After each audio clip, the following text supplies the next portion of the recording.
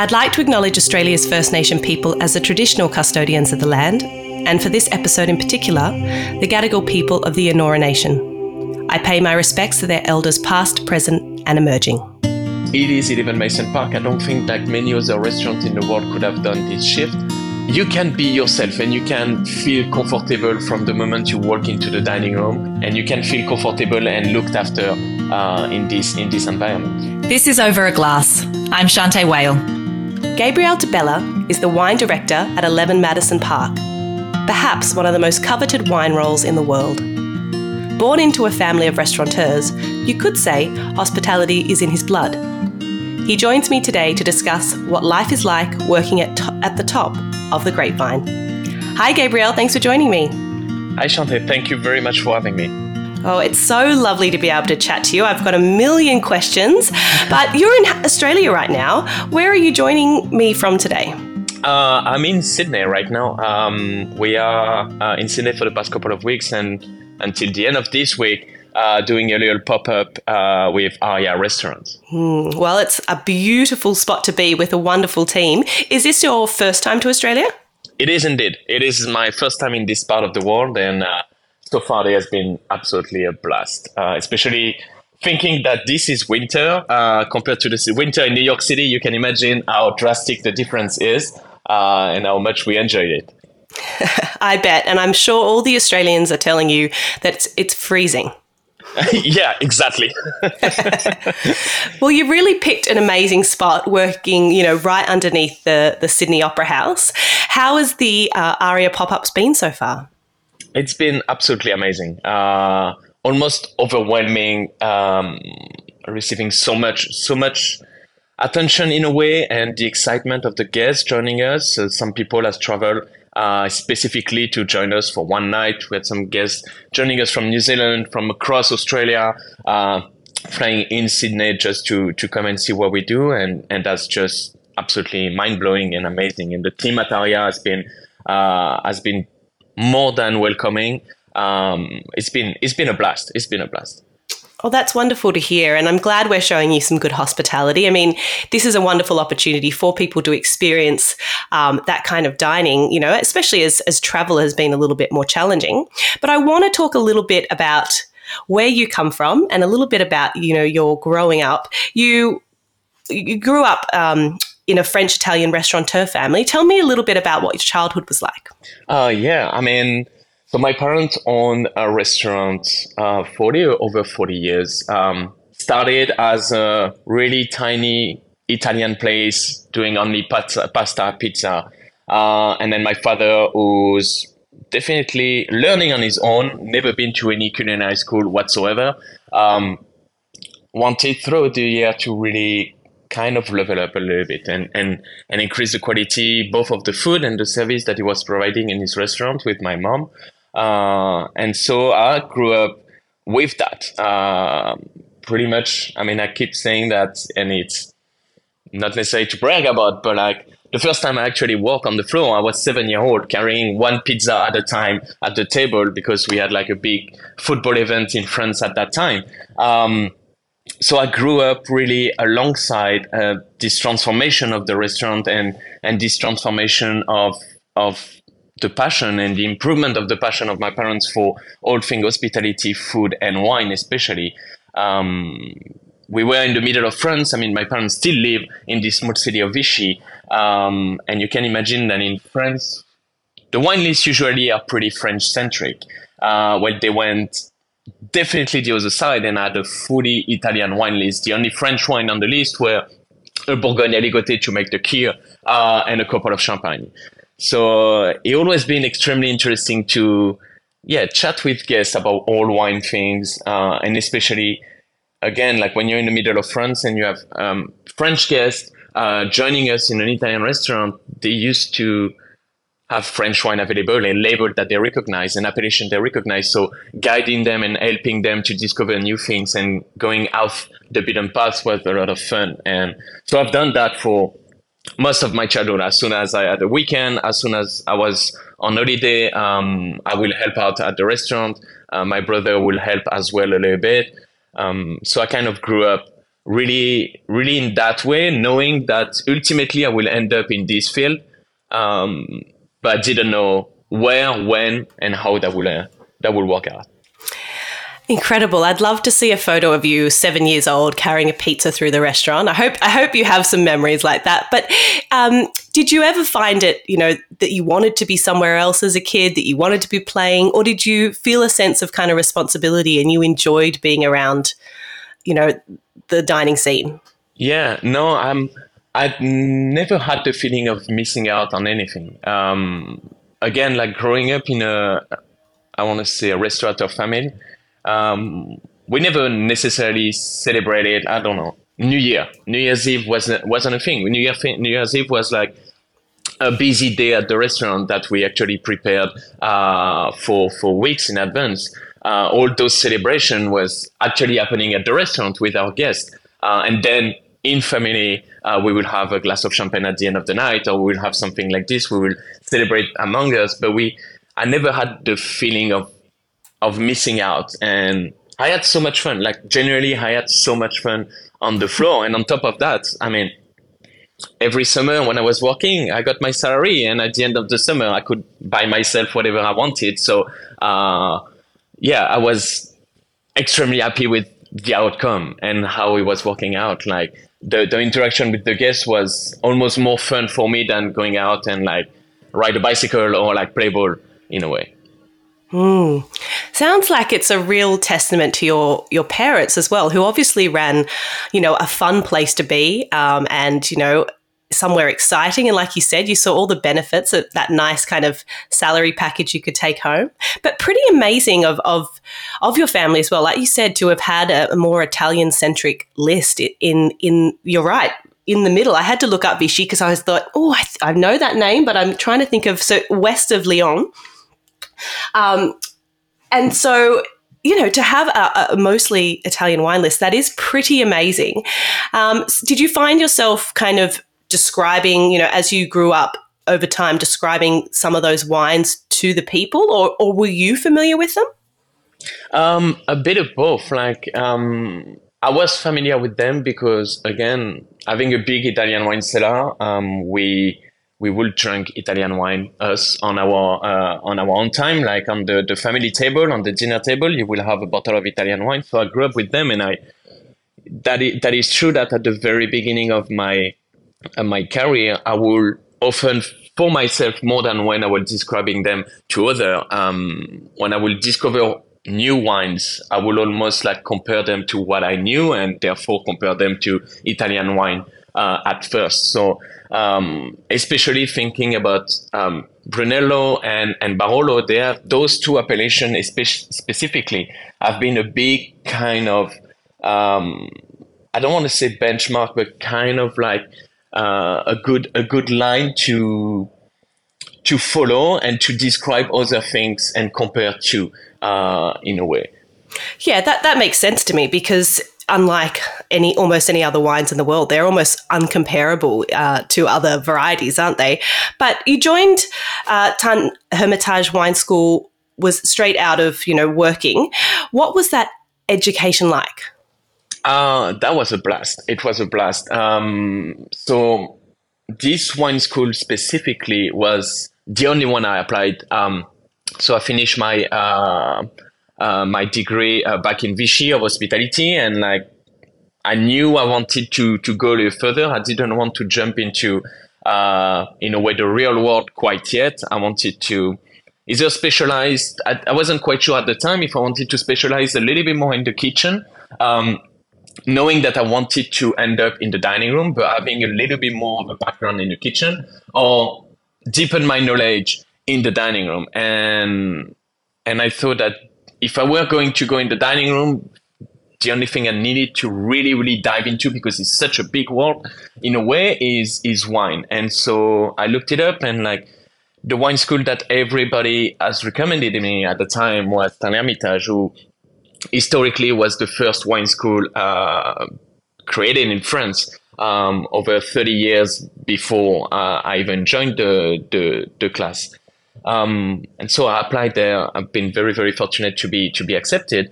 But it was absolutely amazing. The first year, I remember after 2 days at school, you basically start school in September, obviously, and after a couple of days, you're sent into a stage to harvest, vinification, and those kind of things. And I ended up at Michel Chapoutier Estate, obviously in Tann-Hermitage, which at the time was like the brand new winery. It is a very, really big operation, but Michel has also such a range of different things that he's doing, from buying wine to put his own label to the really tiny plot that he's going to harvest individually, ferment individually, and like all the thing in between. So I spent a month working at the winery over there and really learning first and what winemaking could be and what winemaking at Michel Chapoutier Estate was, and at a massive scale in a way. So it was really, really amazing. And then obviously being in a wine region like Tann-Hermitage, like the Northern Rhone Valley, is extremely, it's a privilege in a way, because especially about 10 years ago now, it was the famous region already, but not as famous as Burgundy can be, or Bordeaux can be, or those wine region could be in France. So when we were knocking at the door of winemakers, like nobody ever kept the door closed to us. Like they were always extremely excited to open the door, get us down in the cellar and test on the barrel, and come back maybe a month later and see the evolution. Like they were this agreed exchange of knowledge in a way from any winemaker, any producer in the area and us.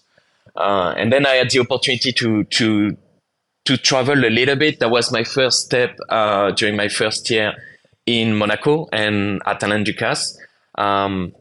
I worked there over the summer, and they offered me a job as soon as I graduate. And for my second year, I traveled to London. I really wanted to learn a little bit more English and perfection my English, which is still not as good as I would like it to be. But so I started with Hélène Darroze. At the time, it was a 2 Michelin star within the Connaught Hotel in Mayfair. Beautiful wine list, and very much the beginning of where their wine program is at right now, which is definitely a world-class wine program. And really learning about what's the wine world outside of France. Because again, that's one thing. It's like I was saying at the beginning, talking about my parents' restaurant, is when you're in France, you're in front of French wine. And yes, there's some delicious and amazing things and etc. But as soon as you step out of France, and especially going in a city like London, like you're in front of like the wine from the world. It is really a crossroad of many wine regions and many styles. And it was the moment where really natural wild organic wine also was starting to really be a thing in a way, and something that I never experienced before and never really, really encountered before. So it was really an important time for me, those 4, 5, 6 months I spent in London. And then when I came back, I graduated and went to work in Monaco. Amazing. So I didn't realize that you had that kind of opportunity to do in your first year and second year, to do so much work within the field. That's wonderful that that's part of the program that you're studying. Yeah, it's a big luxury of this school. It's the only one in France that operate that way. So basically, if you do well, you leave after 2 years with 4 diplomas. So you have 2 diplomas from the Ministry of Education, and then you have the WSET level 2 and level 3, which are co-financed by the government as well. So it is really a privilege. Like it's this school definitely trained the person that I am right now and the professional that I'm now right now. But also, if you look at all the alumni from this school, like, I don't know, there is some, obviously at Alain-Ducasse, there is some in Paris at the Crillon, there is the Claude Essence in 3 Michelin star in Annecy. There is, some of us are across France and furthermore across the world. and that is beautiful because that's a network that the school managed to really keep alive. And every year when they graduate their second years, they will invite as many people as possible to come and join into the party. So it is really a privilege to have been able to join this school and study at this school.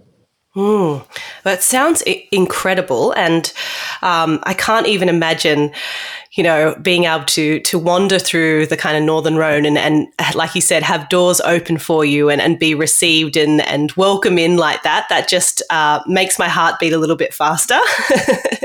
But I think it's interesting what you said in terms of the approach of when you travel and you're working as a sommelier, because I've always found that French sommeliers coming to Australia are so energetic about a world that they want to learn more about. And so their knowledge of France would always be unbelievable, and perhaps lots of other places of the world. But when they would come to Australia, they would be so enthused about learning about little small producers. And, there was a lack of ego, almost a real humility about a place that they hadn't quite discovered as much as they wanted to. And it really gave a lot of energy to sometimes the other Australian sommeliers that were like, wow, I'm so thrilled that you think so much of our wine here.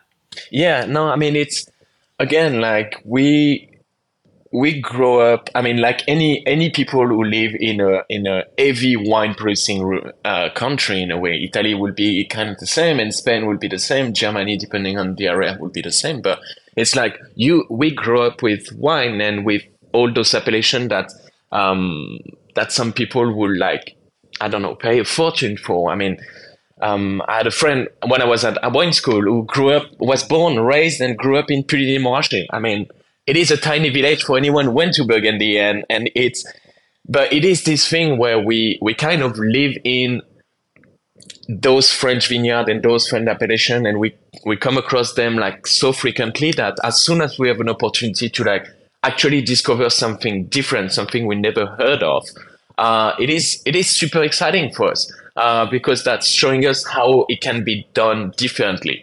And then connect the dots, because maybe there is someone in France that we never heard of, or back at our home country, whatever it is, that might do something similar to what we tested in Australia or tested in, I don't know, in California, in Oregon, wherever it is. But like it allows us to like connect those dots and understand the wine, the world of wine a little bit deeper.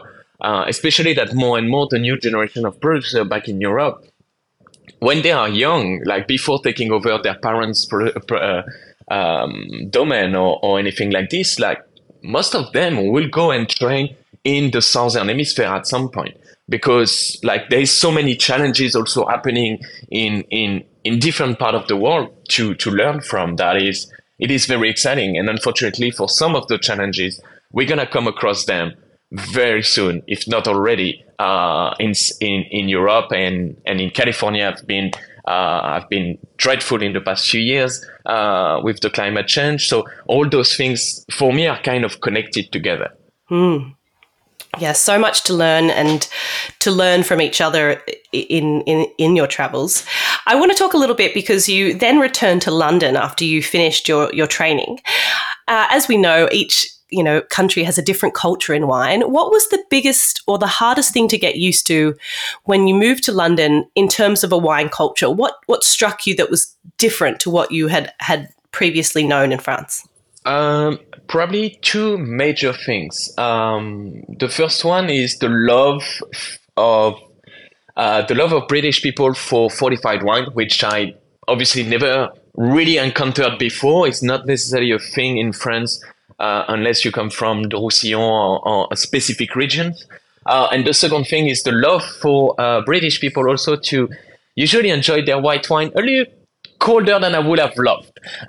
So it was two things that I was trying to navigate in a way. One which was like, well, put your opinion aside and serve the wine as they requested it. And the other side was like to learn from all things fortified, and I mean, obviously sherry has such a hard influence in a way in London, and there is such a big scene, which was absolutely amazing to learn from.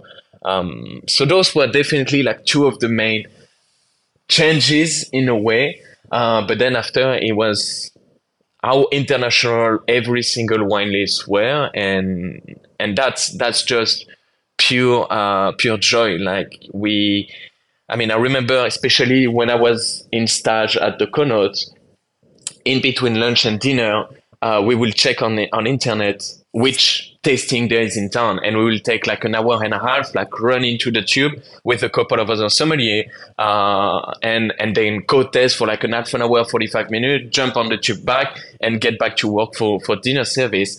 But it's having like this amount of like tasting, having sometime an entire room dedicated to Australia for that matter, where when you never necessarily approach a specific vineyard, it's just the perfect luxury.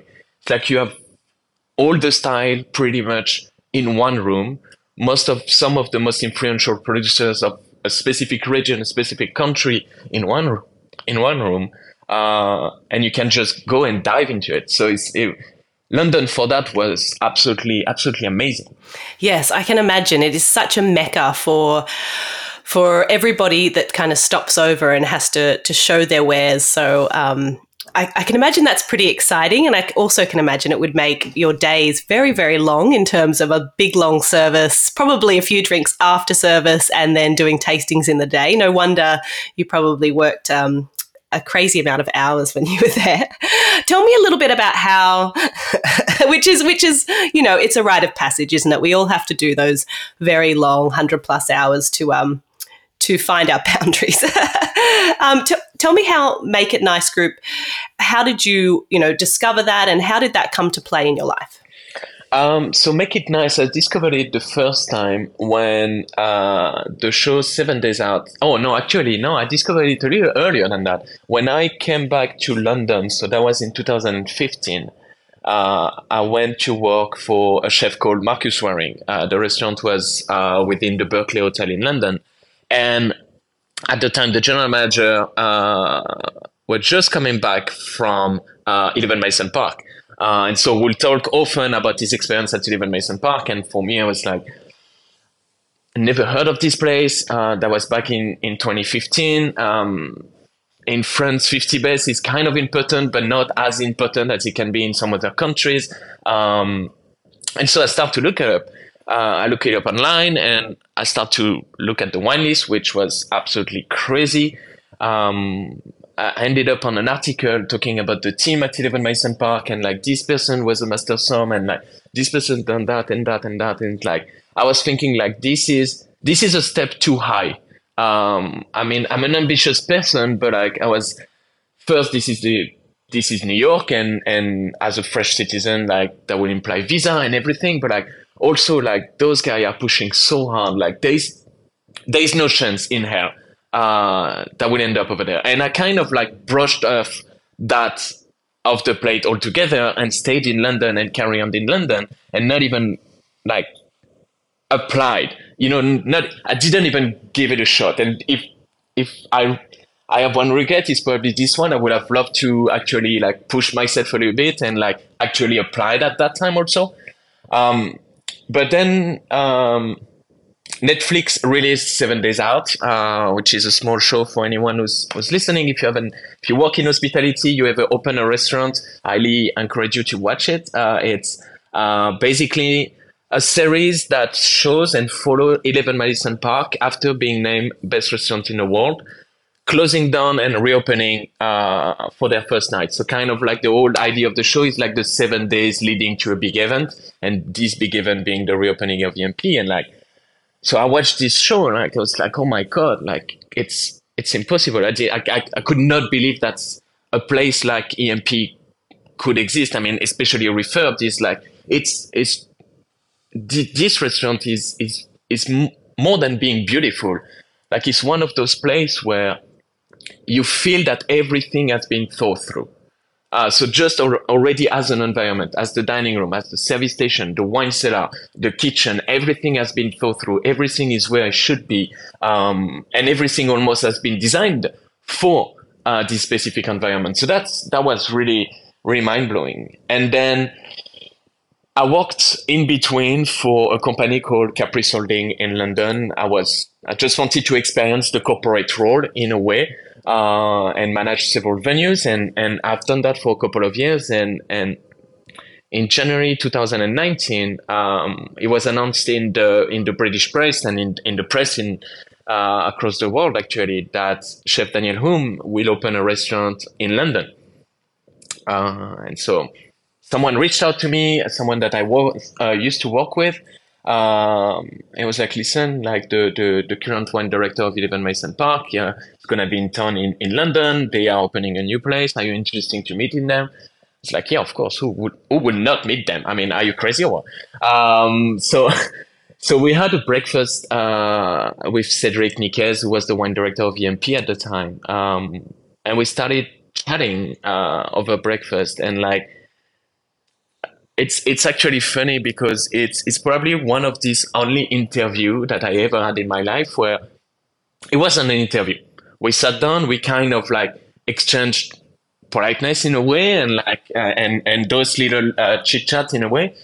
And then Cedric pulled his phone, showed me the wine list of 11 Madison Park, and then we started to talk about wine. And then we start to dive into the list, and I was amazed of how the list has grown already, and like how deep, especially with my love for the Rhone Valley. I mean, this list for Rhone Valley is just like it's crazy. Is the depth and the and the diversity of things that this restaurant has is really amazing, and it's a testament of all the team throughout the time. So I came across Make It Nice that way, and I ended up being offered the position of wine director to open this restaurant, Davis and Brook, in London, which obviously I jumped on this position. And that was kind of the beginning of the journey with Make It Nice.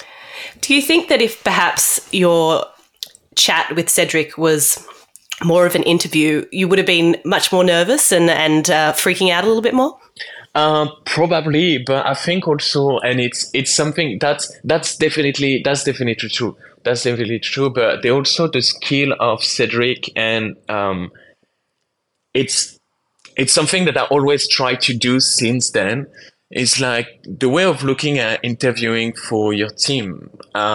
You're not looking at yet. You want something that's a high performer in a way. You want something that has the qualification and the experience and those kind of things. But most importantly, I mean, we're in hospitality. We need to focus on finding people that you feel the warmth, you feel the hospitality. You know, you that you will have them in front of guests, and they will look after the guests, and then we can teach them the technicality. And Cedric helped me to build my first wine program, and he answered the question, technically speaking, that I had in terms of like, how do I do? I don't know how many glassware should I order for the first glassware order for a restaurant of that side, and all those kind of things like that you can learn. But I think what Cedric hopefully saw in me was like this thing that I love to talk to people, and I love to look after people, and I love to like chat about diverse things, and hopefully that was kind of why the interview wasn't really an interview, but more of a chat. Yes, definitely.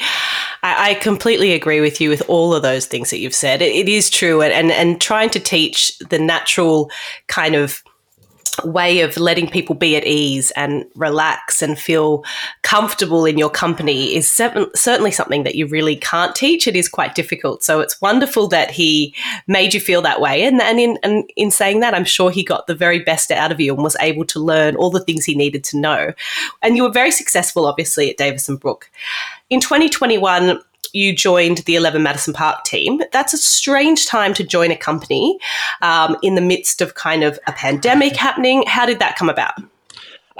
So basically, the restaurant Davis and Brook had to close down, unfortunately, at the end of 2021, sorry. And so I joined in March 2022, the time that the visa was all sorted out. But basically, when Davis and Brook closed, like I looked at what was in London at the time, and like any opening that I might have heard of at the time that was in the work, and like as exciting as some opportunity could have been, like there were nothing that was quite close to make it nice. And obviously, even Madison Park, Chef offered me the opportunity to move to New York, which was a new city, and it's those kind of thing. Like if I didn't do it at that time, I don't think I would have ever done it at all.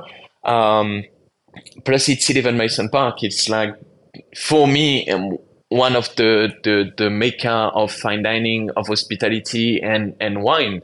So having the offer on the table of like, yeah, pack your bag and jump on the plane and come and join us. That was really really amazing and exciting and yes, obviously it was a transition period at the time, like any restaurant. We were just off the pandemic. The restaurant reopened about 6 months before that, a little bit over 6 months before I joined, with a very different culinary approach, as you know. So yeah, it was a lot of challenges I had, definitely. But furthermore, it was the luxury of being able to stay within the company that I was in already. I mean, and carry on. I want to say embracing the vision of this company, the vision of Chef, and also the vision and the approach that this company has for hospitality and fine dining, which to me is very modern and very different to a lot of restaurants that I have experienced in my career, and still a lot of restaurants that I hear from very often. And it's wonderful if you do find a group like that has a culture and a wonderful kind of philosophy on how they treat their staff and their approach. It's kind of one you want to stick with. So I think that you definitely made the right decision there. I mean, it must have been amazing to be at the start of something so massive when Daniel decided to go all plant-based. What was the experience like of being a part of that story from the get-go?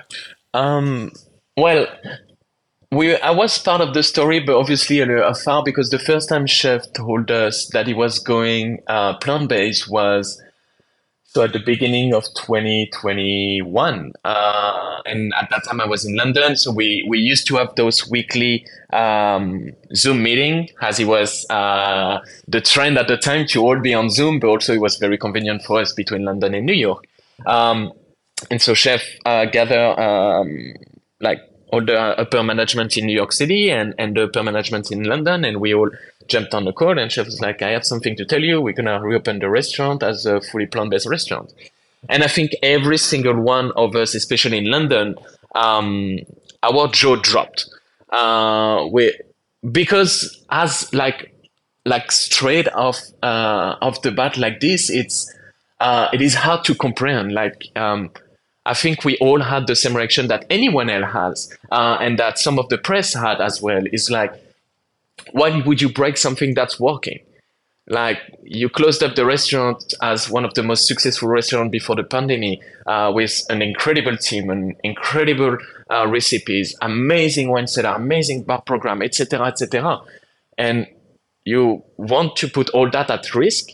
So at first we were very apprehensive. But then Chef started to talk about it, and it started to all make sense. And like, Chef is someone that has had the chance to, within his industry, pretty much win every single award possible. Like being best restaurant in the world, best chef, a bunch of James Beard Awards, which are very prominent awards back in New York City, like New York Times, etc., etc., etc. So, like, in a way, he's someone who is driven by challenges and is driven by having a goal that he is going to pursue. And like, he needed a new goal. And I think he knew that the team as well needed a new goal. Because since the restaurant was named Best Restaurant in the World in 2017, there weren't any more kind of goal, anything to kind of run for and after. So going into this approach was, before anything else, like a creative move. It was like, and it's so fun that I described that to guests as well. You had some some novelist back in France, I think a few centuries ago, who would do a similar exercise when they would decide to write an entire novel and not use a single time the letter E, for instance, or another letter. And like that forced creativity, that forced you to challenge yourself. As soon as you remove something from your palette of color in front of you, like you have to challenge yourself of how am I going to be able to like avoid that altogether or recreate something that is close enough. And I always approach like this move at 11 Madison Park as being that is like, how far can we go with fine dining, with cuisine, if we were to remove all animal product?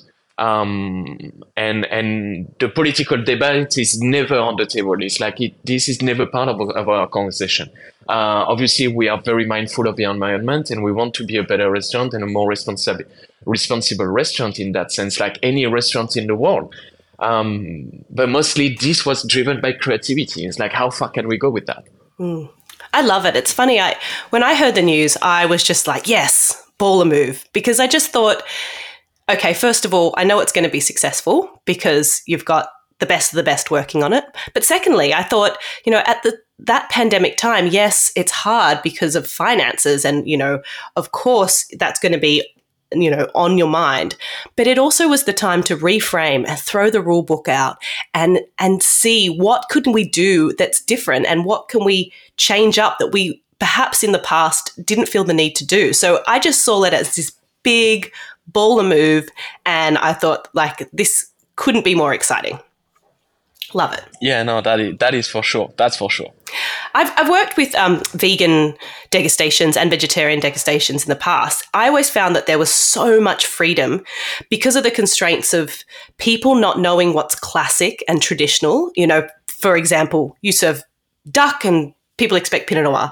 What's your approach in terms of the beverage offering that's accompanying that? Because as we know in any restaurant, the beverages are designed to really enhance the overall experience. And the menu is a huge driving force of that.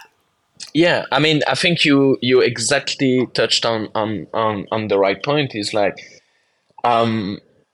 it gives us so much freedom compared to before. It is unbelievable in a way, because exactly like you said, like before you will have at some point a lobster, so you know what you're gonna pair with that. You're gonna have a foie gras, you're gonna pair with that. You're gonna have the duck, obviously, at the time. And even though Pinot will work absolutely amazingly, we tend to go to Shiraz or Syrah because they had this black peppercorn on the skin, and like, I mean, it was just like a match made in heaven. It was just perfect and a no-brainer in a way, a no-brainer. But no, it's like, it is really challenging for the kitchen as well, but it is extremely rewarding both for the kitchen and for us. But every single menu is a new menu for us. When before we will change one or two courses, obviously adapt the sauce and the garnish of whatever dish or protein with the season we were moving in. No, we are just creating.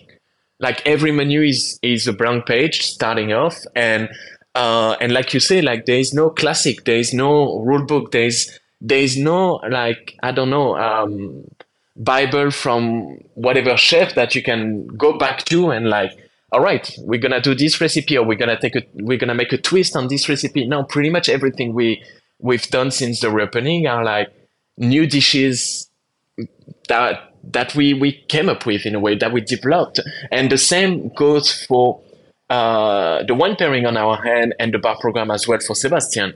I mean, on the wine pairing, we never had that much freedom. It's like I always approach that in the way that, if you think about it, a guest who is willing to come at 11 Madison Park, 3 Michelin star, fully plant-based restaurant, is already someone who's coming with an open mind.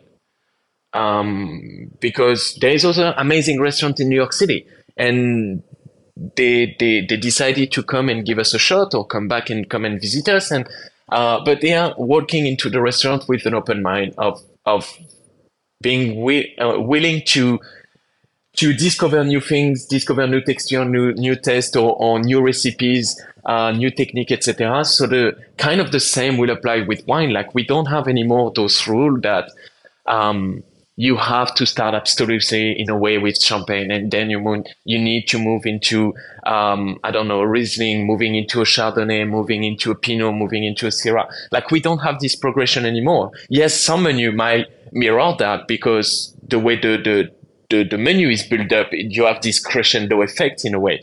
But if we want to put a white wine, then a red wine, then a white wine, then a red wine, or if we want to put a rosé in the middle, or if we want to put a sake, or it's like it's limitless. It's limitless in that sense. Having some beer in the pairing, we're very close to launch that, and like we amended the menu at the last minute. Fortunately or unfortunately, but like again, like there is no limit whatsoever, and the guest has no expectation in a way because they don't know what they are going to jump into. So they trust us fully in that sense. Have you noticed a change in the clientele in terms of them being even more open-minded since you've gone plant-based? Do you see a little bit of a difference from, what you've experienced in other restaurants? Yeah, definitely. I mean, the biggest change we experienced was the demographic. We have a much younger clientele than we used to have, which is again extremely exciting because they have different expectation, and like they're different. Our guests now have even more an open mind than the guests before, in a way. Like, they are willing to discover new things. They are willing to dive into like an entirely a full-on cocktail pairing in a way, or things like this. Like, they are curious and they are willing to again take the risk to not like something, but they will give it a shot. I think that's fabulous. And I imagine that very much, like you said, translates to also the style of wines that people are requesting. And I think it's wonderful that it's like breathing new life into kind of what the classic clientele of what we imagine goes to a fine dining restaurant is. And I think that just means that there's probably a lot of new energy in the room, and that's really exciting. Yeah, definitely. The dynamic in the dining room changed drastically. I mean, we found that with the change of demographic as well, like things like, for instance, our playlist wasn't right anymore. Like, it was amazing for the quote unquote old DMP, a little bit jazzy, obviously Miles Davis focus, and so on. But like, we decided to change a little bit that and pump up the level of the music also in the dining room, and the dining room really feels very different, and it's even more of a party in a way, a dinner party in a way, than it used to be before. And like, that's beautiful. That's really beautiful. And I agree that in a way, I mean, it's also because it is 11 Madison Park. I don't think that many other restaurants in the world could have done this shift. But because of the grandiose of the room, and because of the ballet of all the dining room team and everything, like, he makes such a beautiful atmosphere, and like a cheering atmosphere, and somewhere where, yes, it is a 3 Michelin star restaurant. Yes, it is a former best restaurant in the world, for whatever that means. But you can be yourself, and you can feel comfortable from the moment you walk into the dining room, as grandiose this dining room can be. And you can feel comfortable and looked after in this environment. I love it. I think it's incredible, and it sounds like something that's got to be on everybody's bucket list to get over there and experience it for themselves if they haven't already. Certainly is going to be on mine.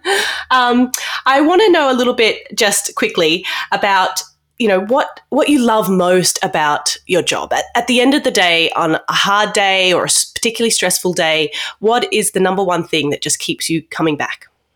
There is two things that are really, really close to one another, so it's hard to say that this one is more important than the other. But definitely the team.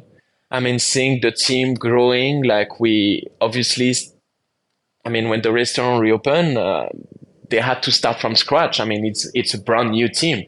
Beside a couple of people, or 2 or 3 people that were here before the pandemic, like everyone is like brand new. So seeing them growing and seeing them succeeding in a single position and getting promoted, and then struggle a little bit and get better at it, more comfortable, and then crush this position and then move again further. That is really rewarding and so much fun.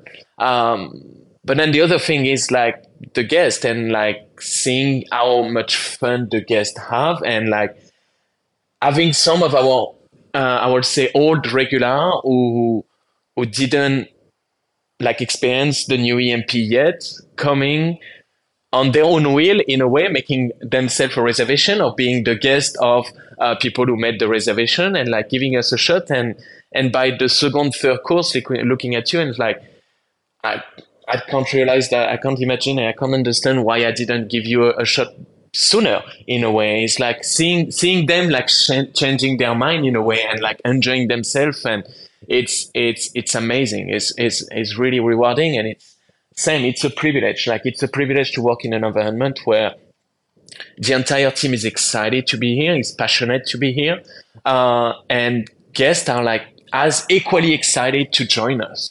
It's mind blowing.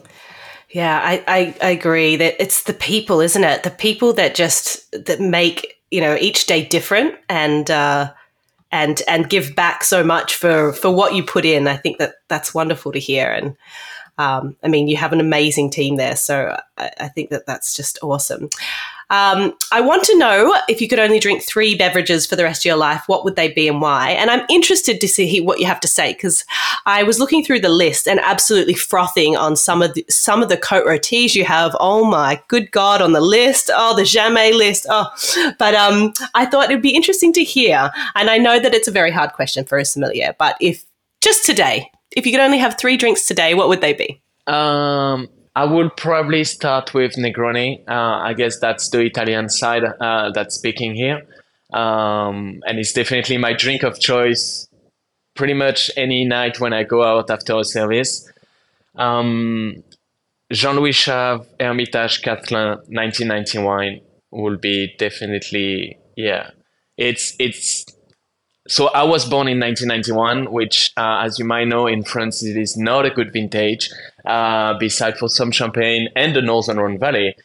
And Jean-Louis Chave is like probably one of the producers that I follow the most, in a way, obviously, like studying in Hermitage, and like, I mean, the number of like bottle of wine I drank on the Hermitage Hill, looking at the vineyard, looking down at the vineyard, is incredible. I mean, I don't even know how many of them, but like I never had the chance yet to open a bottle of Catlin 1991, and so yeah, that is both my unicorn bottle, and yeah, that would be something that, yeah, I could drink for the rest of my life. I bet I could.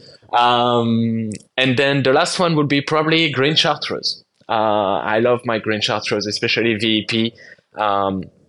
It is also something, it is such a versatile liquor that obviously you can have neat, you can have with a little bit of soda. What I love to do also in the winter is a hot chocolate, and you put a few drops of green chartreuse in it. It's just delicious and comforting in a way. So yeah, those 3 would be that, I guess. That says so much about you, and you've wrapped that up beautifully, because we've seen the French and the Italian side of you and the heart of where wine all started for you all come full circle. I can't think of 3 drinks that really wrap that up better than those. So that's beautiful to hear, and I've never had a hot chocolate with chartreuse, so I am going to try that. There you go. Please let me know how you find it. Gabriel, it's been such a pleasure having you on the podcast. It's lovely getting to know more about you. I have a million more questions, but we're going to have to leave it there for today. Thank you for joining me while you're here. I hope the rest of your time in Australia is wonderful. I hope you get out and get some sunshine, maybe even dip your toes in the water, and enjoy the rest of your time in Sydney. Thank you so much. Thank you so much for having me today. And yeah, I'm definitely going to enjoy the last few days in Sydney, and will definitely dip my toes into the water. Perfect. Cheers to you. This is Over a Glass. I'm Shante Whale. Stay tuned for more stories from the world of wine and drinks. Listen in every Thursday on your podcast app. Follow us on Instagram at overaglasspod and contact us at overaglass@deepintheweeds.com.au.